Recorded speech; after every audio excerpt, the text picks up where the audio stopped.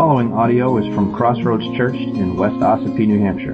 For more information about Crossroads Church, you can go to www.crossroadsossipee.com. Good morning. You weren't all here when I sat down and was facing the other direction. Welcome. Well, our study is to bring us back to the Gospel of Mark this morning. We're going to look at chapter 5, verses 21 through 43. And that's page 840 in the Pew Bibles. Mark 5:21. And over the last 3 weeks or so, we've been dealing with pretty much the same issue. Fear versus faith. Fear that is related to doubt versus faith. Fear of loss versus faith. And here we're kind of dealing with that same sort of thing this morning in this text. We've witnessed Jesus exercises superior power over wind and waves, over legions, that is potentially thousands of demons all at once. And today we're going to look at his superior power over sickness and even death.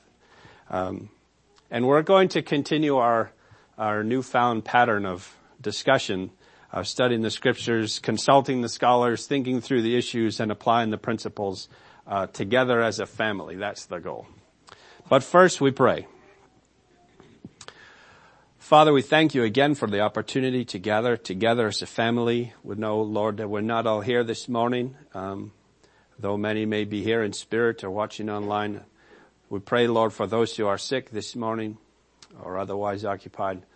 And for those of us who have gathered here, pray that your Spirit would speak, that you would guide our discussion this morning, that we wouldn't simply pool ignorance, but would truly dig into your word and see what you have to say to us. And so, Lord, we look to you for direction and guidance this morning. May your Spirit speak to our hearts. May our hearts be soft to receive your message. We love you and thank you in Jesus' name. Amen. All right, so let's look at the scripture together. Mark 5, going to look at verse 21. I have to tell you, I was very tempted to break this account apart into two pieces, but he can't because it's really dealing with the same thing in two different ways. So we'll look at the whole thing together. Start at verse 21. And when Jesus had crossed again in the boat to the other side, a great crowd gathered about him, and he was beside the sea. Then came one of the rulers of the synagogue, Jairus by name, and seeing him, he fell at his feet and implored him earnestly, saying, "My little daughter is at the point of death. Come lay your hands on her so that she may be well and live." And he went with him. And a great crowd followed him and thronged about him. And there was a woman who had had a discharge of blood for 12 years, and who had suffered much under many physicians, and spent all she had, and was no better, but grew worse. She had heard the reports about Jesus, and came up behind him in the crowd, and touched his garment. For she said, "If I touch even his garments, I will be made well." And immediately the flow of blood dried up, and she felt in her body that she was healed of her disease. And Jesus, perceiving in himself that power had gone out from him, immediately turned about in the crowd and said, "Who touched my garments?" And his disciples said to him, "You see the crowd pressing around you, and yet you say, 'Who touched me?'" And he looked around to see who had done it. But the woman, knowing what had happened to her, came in fear and trembling, and fell down before him and told him the whole truth. And he said to her, "Daughter, your faith has made you well. Go in peace and be healed of your disease." While he was still speaking, there came from the ruler's house some who said, "Your daughter is dead. Why trouble the teacher any further?" But overhearing what they said, Jesus said to the ruler of the synagogue, "Do not fear, only believe." And he allowed no one to follow him except Peter and James and John, the brother of James. They came to the house of the ruler of the synagogue, and Jesus saw a commotion, people weeping and wailing loudly. And when he entered, he said to them, "Why are you making a commotion and weeping? The child is not dead, but sleeping." And they laughed at him. But he put them all outside and took the child's father and mother and those who were with him and went in where the child was. Taking her by the hand, he said to her, "Talitha cumi," which means, "Little girl, I say to you, arise." And immediately the girl got up and began walking, for she was 12 years of age. And they were immediately overcome with amazement. And he strictly charged them that no one should know this, and told them to give her something to eat. This is one of my favorite accounts. So let's break this apart. What is the plight of the woman? What's her problem? Bleeding. Okay. So we're not giving a great deal of details, but this is a womanly problem. Suffering of hemorrhaging in the womb for 12 years, bleeding for 12 years. Okay, what else? Is that her only problem? Yeah, she spent every penny that she had. She had nothing left. Right? Is that her only problem? It's right, not getting better, definitely getting worse. Getting sicker. You're eventually going to run out of blood, I would think, yes? Is this her only problem? Ostracized? Yeah, so Levitical experts. She's unclean. She's ceremonially unclean. And that led to be ostracized. She couldn't go to synagogue. She couldn't go to temple for 12 years. She could not come in here and sit like you are and say, "Pray for me, I'm sick." We would not be able to let her in the door under those. That's a problem. Was there any other problems? I'm not complaining. This list is too short. It's just how. Well, I don't know what she went through, but it said she suffered under the doctors that tried to heal her. Yes, it's not a happy experience for her. Yeah. Yeah. Well, if you think about it, yeah. Well, something was causing this bleeding, yeah. If you think about, I think that's an important word. She's desperate. She's poor, ostracized, can't touch anyone. No one can touch her. There's nothing left for her to do. She's hopeless. And she hears that Jesus coming and pushes through the crowd. Now, what's the problem with that? If you're ceremonially unclean, everyone you touch is now also ceremonial unclean. And here comes a crowd of people, and she pushes her way through. Like, I don't care about the rules anymore. This problem is bigger than that. You'll get over it. Right? Go wash and rinse and bathe and all that stuff you have to do. I need this to stop. Okay, I think that's a fair summary. She's in bad shape and has nowhere left to turn. So what about Jairus?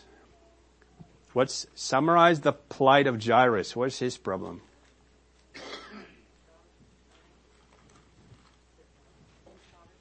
His daughter's dying. Yeah.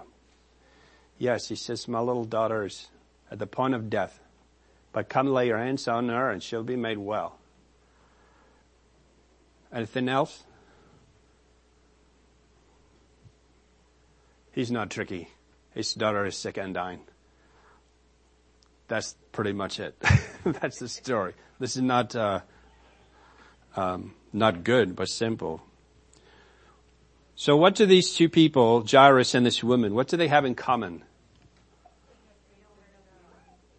Okay, they're trusted Jesus will heal them. They're desperate. What did it say over here? Yep. Well, it just so happens that Jesus showed up. in their town on that day. What else do they have in common?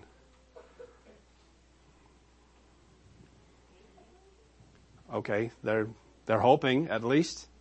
They're willing to give Jesus a try. They both have a condition they can't do anything about. They're both powerless over their plight. Yeah. Anything else? Anything more general? Sam?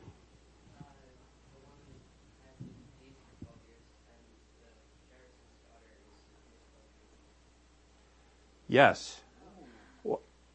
Yeah, okay, so, yeah, don't get freaked out by that. I think it's a real temptation to be like, aha, the numbers. This is just proving God is sovereign and had an appointment for this day, with these two people. That's true. 12 of one, a dozen of the other. Yeah. Anything else they might have in common? Just on the surface, they're both Jewish. Right? So he's a synagogue ruler. So that means he's Jewish. And, yeah, she had the cards were kind of stacked against her at this point. Yeah. So what made these two people different then? Okay, they both have a problem they can't solve. They're desperate. And Jesus happens to come to their town and they go to him for help.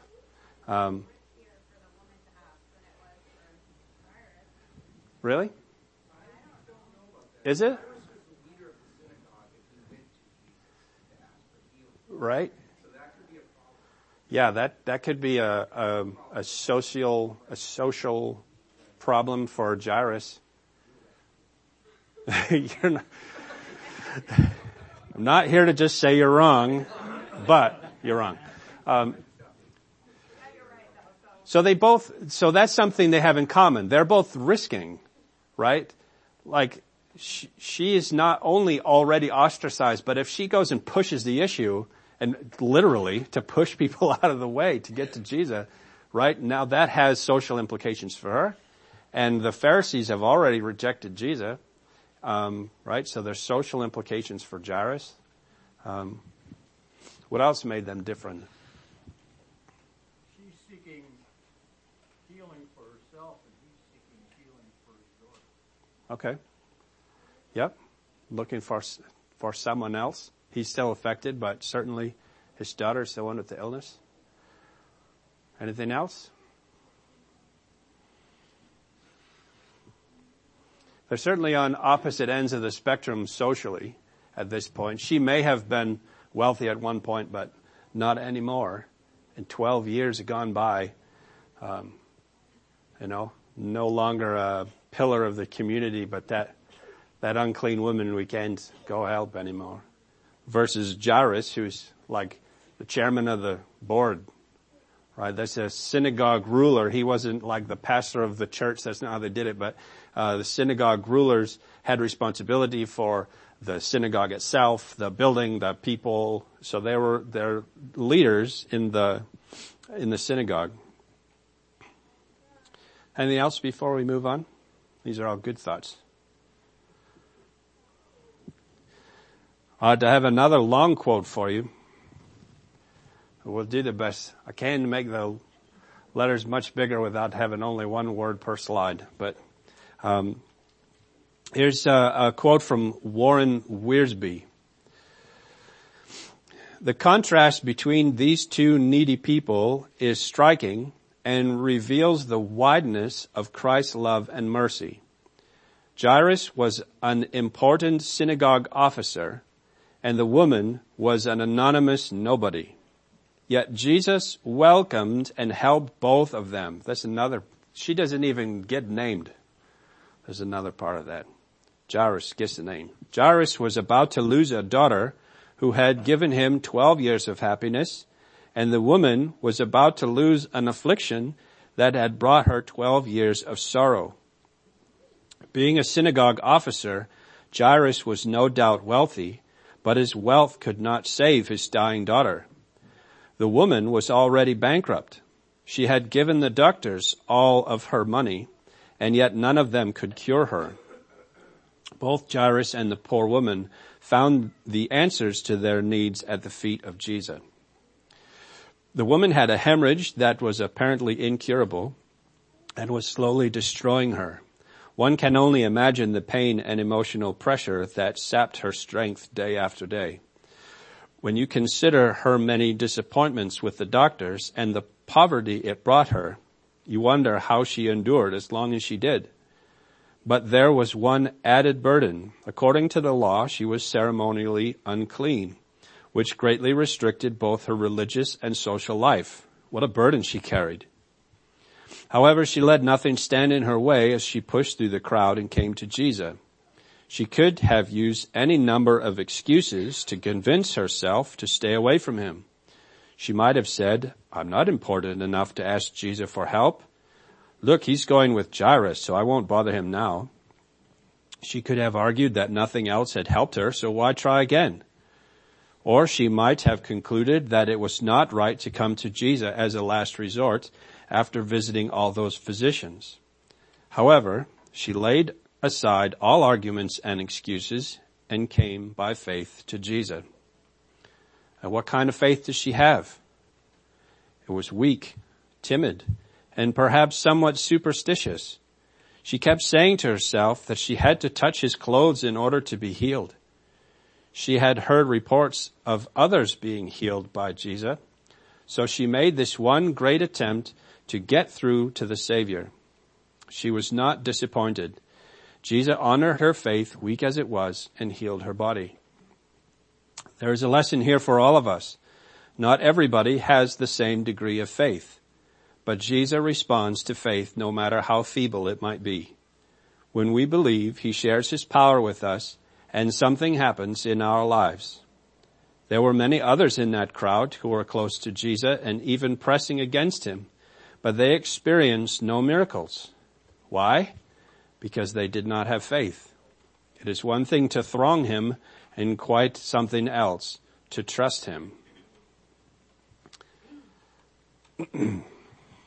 And this second quote from Ray Stedman. So there were certain forces which hindered Jairus coming, but there was an overriding fear which drove him to Jesus. The fact that his 12-year-old little girl lay sick, almost ready to die, and he knew it. Here was a desperate father. Those of us who are parents know that there is no agony like that you feel when your little one is threatened with death. If you have ever stood by a crib, as I have, watching a little head tossing with a high fever, you know something of the terrible clutch of fear which comes to your heart in those moments. This is what drove Jairus, this agonized father, to Jesus. The fear that this little one, who had blessed their home and filled it with sunshine for 12 years, was to be taken from them. But there is also evidence of the faith which drew him. Mark is careful to tell us that when he came, he fell down at Jesus' feet and said, "My daughter is at the point of death. Come and lay your hands on her so that she may be made well and live." This man, prominent though he was, nevertheless knew that there was power in Jesus, and it was that which drew him. He forgot his pride and his prejudice, and he came and asked for help. Any thoughts on those quotes? I think they both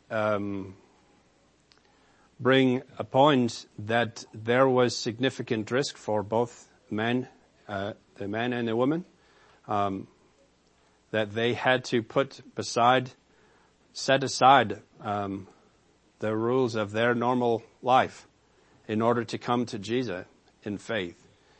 I think, honestly, sometimes you just get caught up in the social aspect and kind of leave it on the academic level, but we don't necessarily identify with that. But there is risk of loss of something when you come to faith. You do give up certain things. Jairus may well had given up his livelihood. But it didn't matter. What's more important? That his daughter gets healed. Right? As she laid aside all of the Levitical rules that kept her hidden away, in order to come to faith in Jesus. There is cost involved, I think. But I think that one of the things that both of these people had in common was fear. Jairus was afraid his daughter was going to die. And she was afraid she's never going to get better, that she was going to die. And it both drove them to Jesus.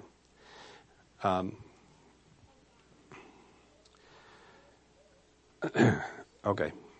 So in the last 2 chapters, Mark has recorded demonstrations of Jesus' superior power over wind and waves, legions of demons, over sickness and death. But the truth of the matter is, we read this stuff, and yet we still fear. And when I say we, I don't necessarily mean me and the mouse in my pocket.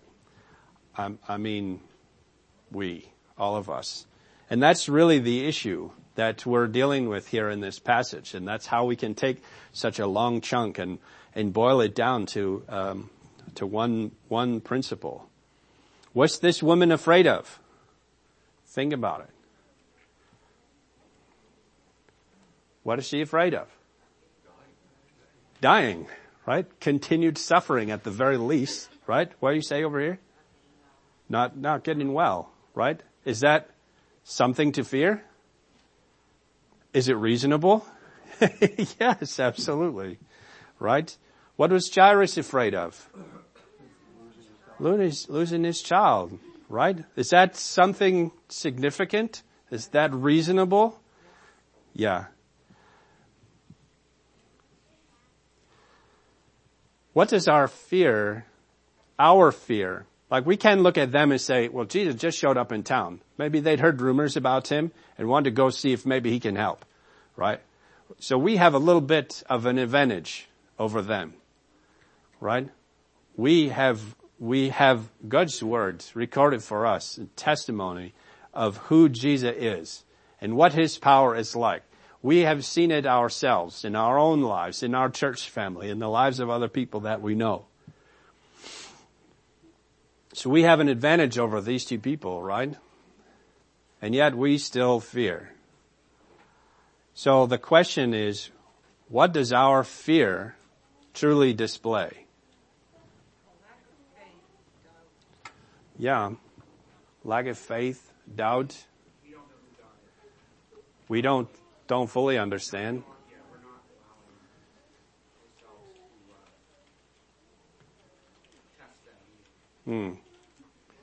Yeah. That's how you really learn who God is by letting go more and more. Okay, yeah. I know this may not come off the way I like it to, but I will hear.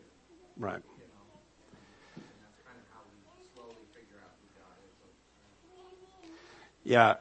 So I think sometimes our trust kind of ends with, well, I'm willing to sacrifice early Sunday morning for you, Lord. So, come on, get with the program, right?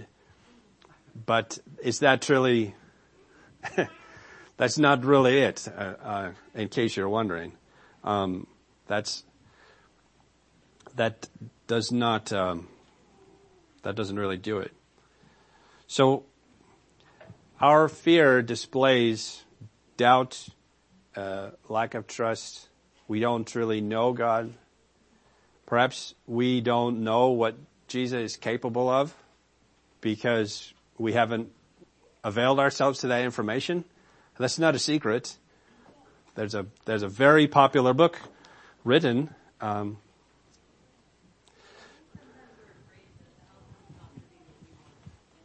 Sometimes? I think like every single time? Yeah. I think you're absolutely right. We can laugh and say, well, if God followed my plan, what a mess we'd be in. You know, but I mean that. Like what, if he would just do what I want him to do, right? Why won't he just, he knows what I think I need, right? So I think that's another part of the lack of trust is not just, I I know best what's best for me, not trusting that God knows best. But even then, I think when you say, yeah, God knows better than I do, so I'm just going to relax and, I'll commit it to him in prayer and he's still going to do it the way I like it. That's what I'm counting on, right? So there's so much more, I think, to trust in the Lord, in knowing that maybe the problem in your lifetime sees no solution, right? And can be troubling, but it's really what's best. And I think that part of the thing that gets exposed here is that our expectations of whatever trouble or trial or problem that we're dealing with, the solution to that is all related to me, right? How short-sighted are we to say, whatever problem I'm facing, its solution I will see, and it might be years or months or, whatever, but maybe it doesn't have anything to do with you, right?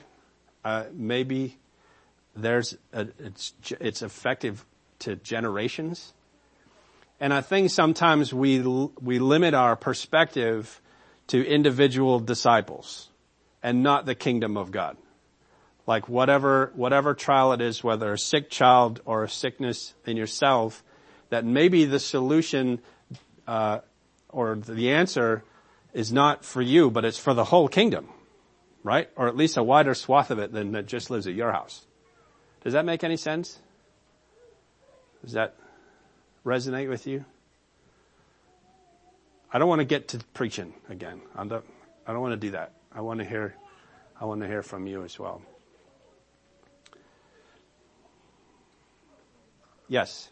I think we're often just like these two people, where we turn to Christ when we finally realize we don't have any control.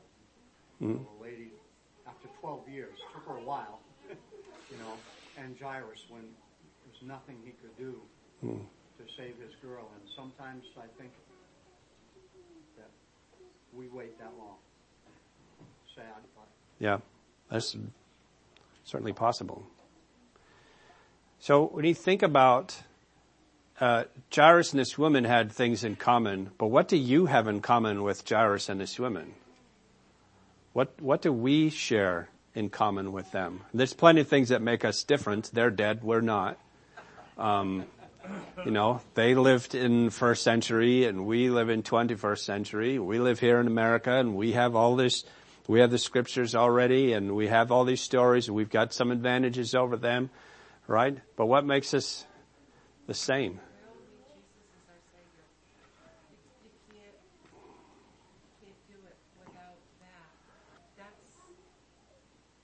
Yeah. What's interesting to me, I don't disagree with you. What's interesting to me is that there's nothing here that says the woman was not faithful to God. Right? There's nothing that says she was not a faithful Jewish woman who trusted in Yahweh. Right? Jairus is a leader of the synagogue. That means he's a man of faith already. Okay? They believed in God. Right? And they would say the Shema. Right? Hear, O Israel, the Lord your God, the Lord is one. Right? That was their confession of faith. But James mentions that same confession of faith in his epistle. He says, you believe that God is one, right? You confess the Shema and you do well. So do the demons.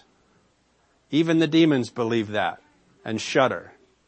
Right? So these people were not, I'm not saying that they didn't have faith in God. I think they did. But we have this account for more specific purposes, in that they went to Jesus. And he came to them. That's the other part of the story, right? He just showed up in town randomly that day. This girl, 12 years old, lay dying. This lady been suffering for 12 years, and coincidentally they live in the same town, and coincidentally Jesus showed up that day? I don't think so.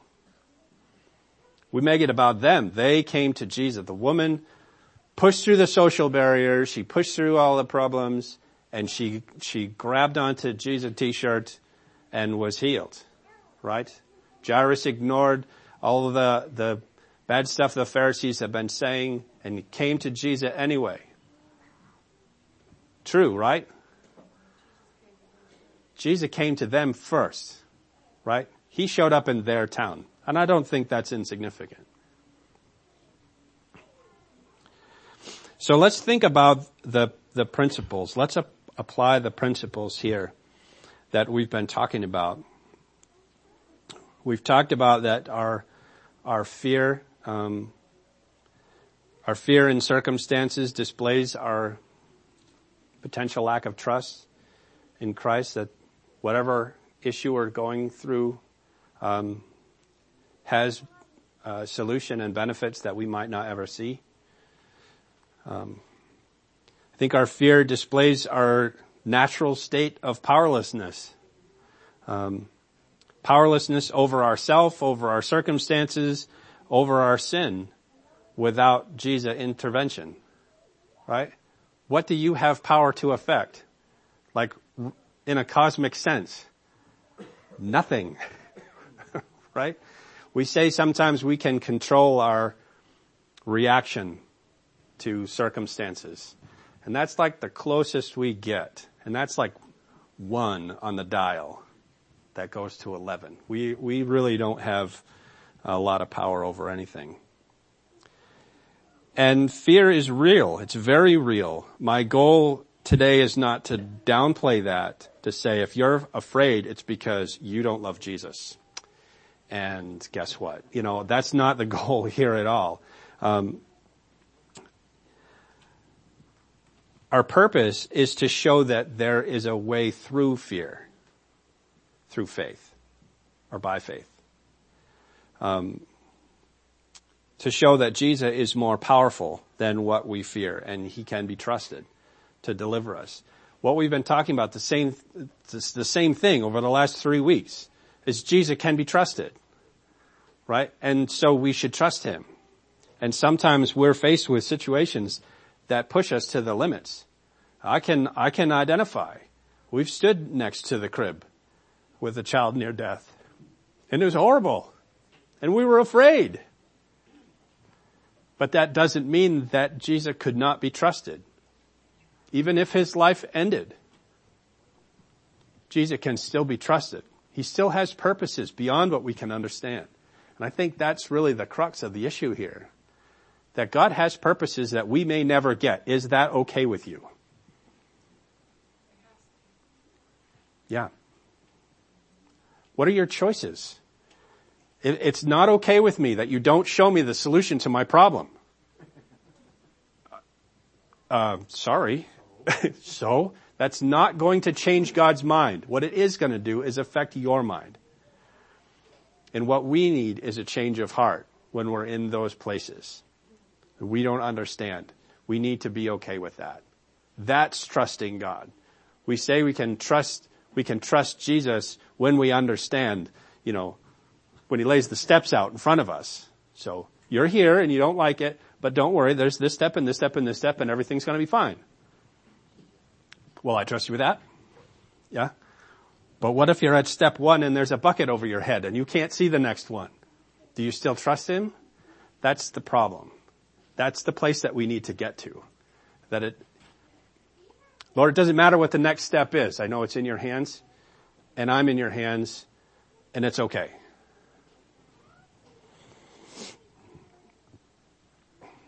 It's, Lisa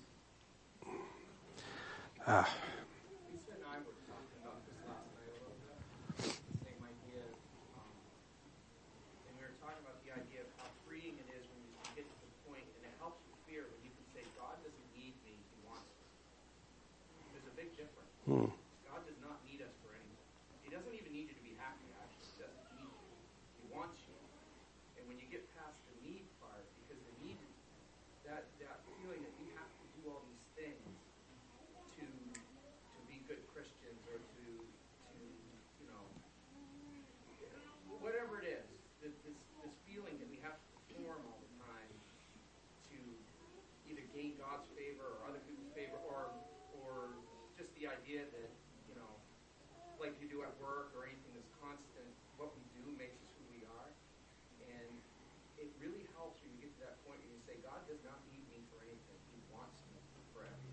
He invites me into it. He doesn't need me. He doesn't need me to do it.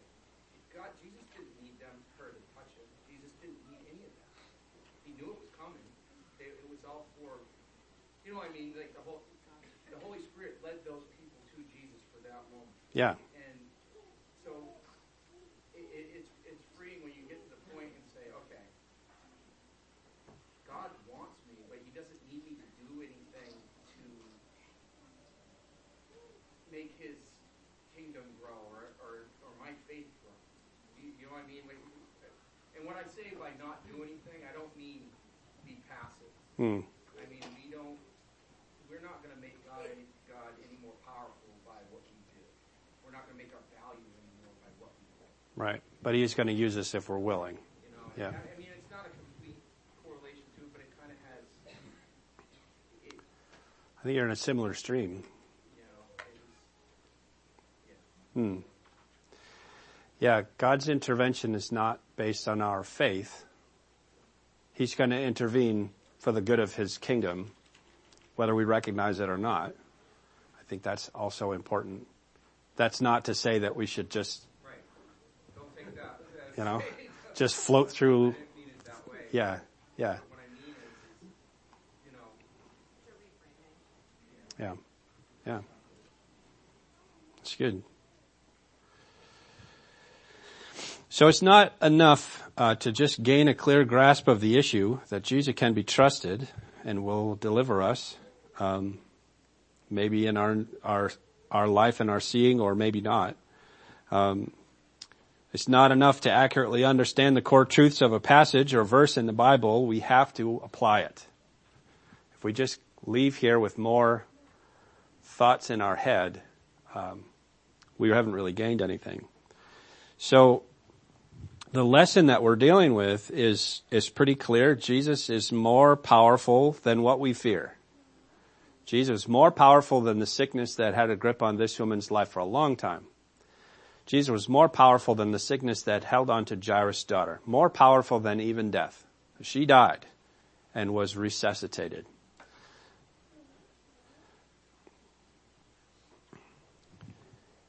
He's more powerful than what we fear, and he can be trusted. However, what we can't settle for is that, okay, we have the answer to the test. Check, we got an A. And now we move on to the next lesson.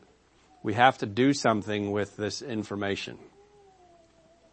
If we do not apply this principle to our lives in some real way, it's only head knowledge and not heart knowledge. Like we've said before, James calls it demon faith.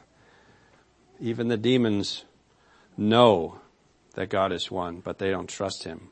So we need to do both. We have to have head knowledge and heart knowledge to mature as disciples. So think back through what we have talked about this morning. How can we design an application? What do you do with this information? Like, go run out into the road because Jesus is going to take care of you. Right? No. Okay? But how can we truly apply this principle? That Jesus is more powerful than our circumstances and can be trusted to guide us through them. What do we do with that?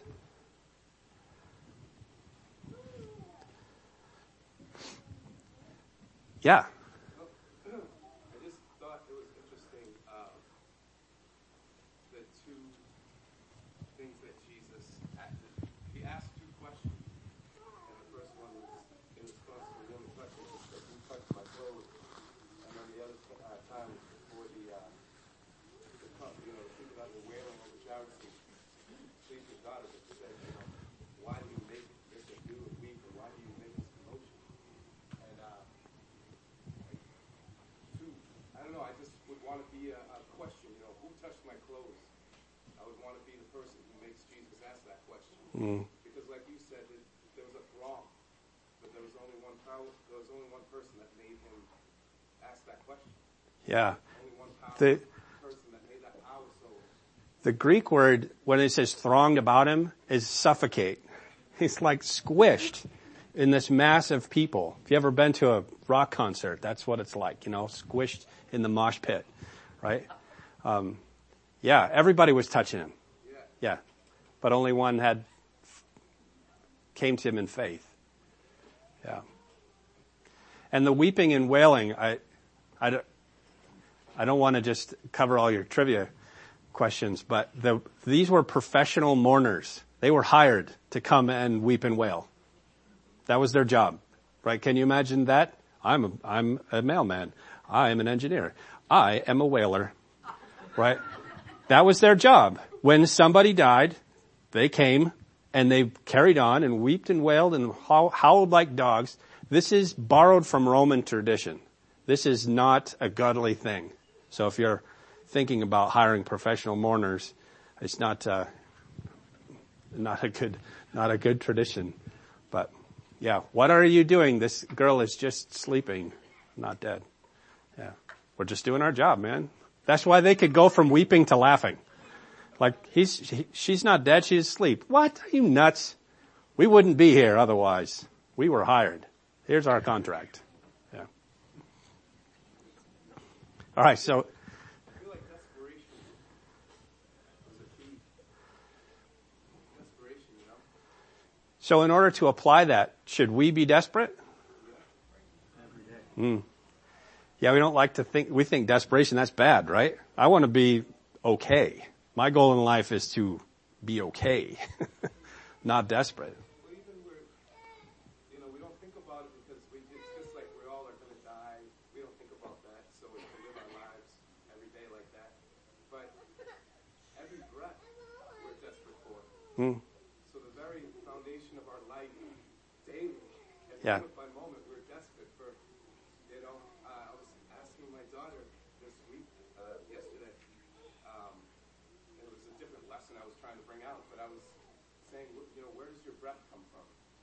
And how does that move in correlation to the working of your bodies? And the whole thing I was trying to bring out was, if none of it has its origins in us, we don't have that. Yeah. We don't have the foundation of life, and so, desperation is a big lesson to learn. Yeah, I think what this brings out, that your point, is these people, their problem was huge. It was overwhelming to them, right? And is that the only appropriate time to come to Jesus? Well, certainly not. This is an extreme example. That's why it's here for us to see. But if we're going to apply this principle that Jesus can be trusted, it's more powerful than the things that we're dealing with, even though we may not see our deliverance personally. Jesus can still be trusted with that. That is a breathe in, breathe out principle, right? And to prove Josh's point, anybody make your heart skip a beat? Do it. Can you do it? You can't. You don't have control over that. God's the one, that's squeezing those valves, right? You can't, I hope you can't make it stop. That's not a trick we need to see. But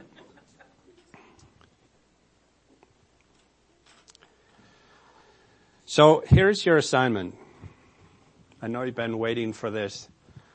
I hope that these assignments, you've at least made a single attempt during the course of the week, and more if the Lord empowers you to do so. But thinking about fear and what you're afraid of, I think that both Jairus and this woman were facing the thing that they were most afraid of.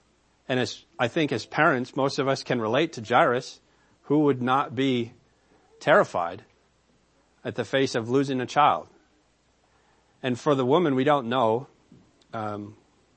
anything really about her, but other than she has spent everything chasing a cure to her disease. But she is facing her own worst fear, in that this sickness was going to end her life. Right? It's not unreasonable.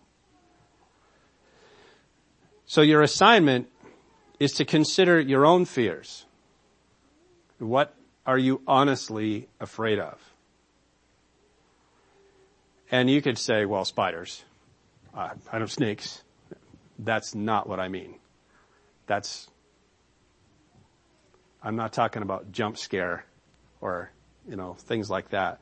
But what What are you truly afraid of? And again, as with every assignment, you have to ask for the Lord's help.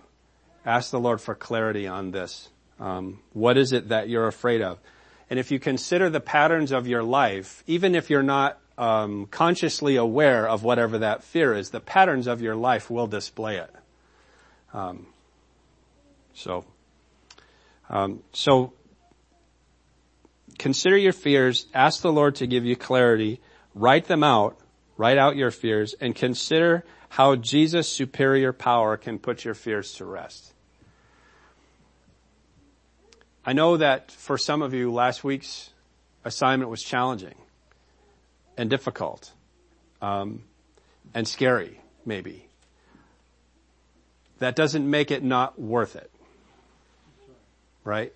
So sometimes we just need to consciously process.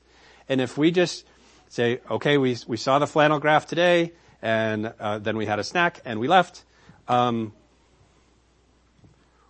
of us are going to grow. This is supposed to hurt. This is supposed to be a challenge. And it's supposed to be good. And it is. So that's the challenge, to consider your fears. And you have to look deeper than snakes and spiders. Write them out and consider how Jesus' superior power can put your fears to rest. Okay? And you can share that story with one another. That's okay too. Or keep it to yourself. That's fine. Right? Okay? Any final thoughts? My last page is blank, so I don't have anything else to say. Okay? Okay, that's fine. It takes some time to process this. It's totally fine. And again, if you want quotes or any of this material, I can send you. There's no mystery. This is not glow in the dark, but I can send you all of this stuff if you want. Okay, just let me know. Okay? Let's pray. Father God, again, we thank you for this discussion this morning. I pray that it would be fruitful. I pray, Lord, that your Holy Spirit would empower us to consider application of the principles that we've learned, that you are more powerful than what we fear to lose, or what we fear might happen to us. Lord, I just pray that you would help us to navigate through that you would give us clarity on what it is that we fear, and reassure us that you are greater. If you would like to participate in the mission of Crossroads Church through financial support, checks can be mailed to Crossroads Church, Post Office Box 576, West Ossipee, New Hampshire, 03890.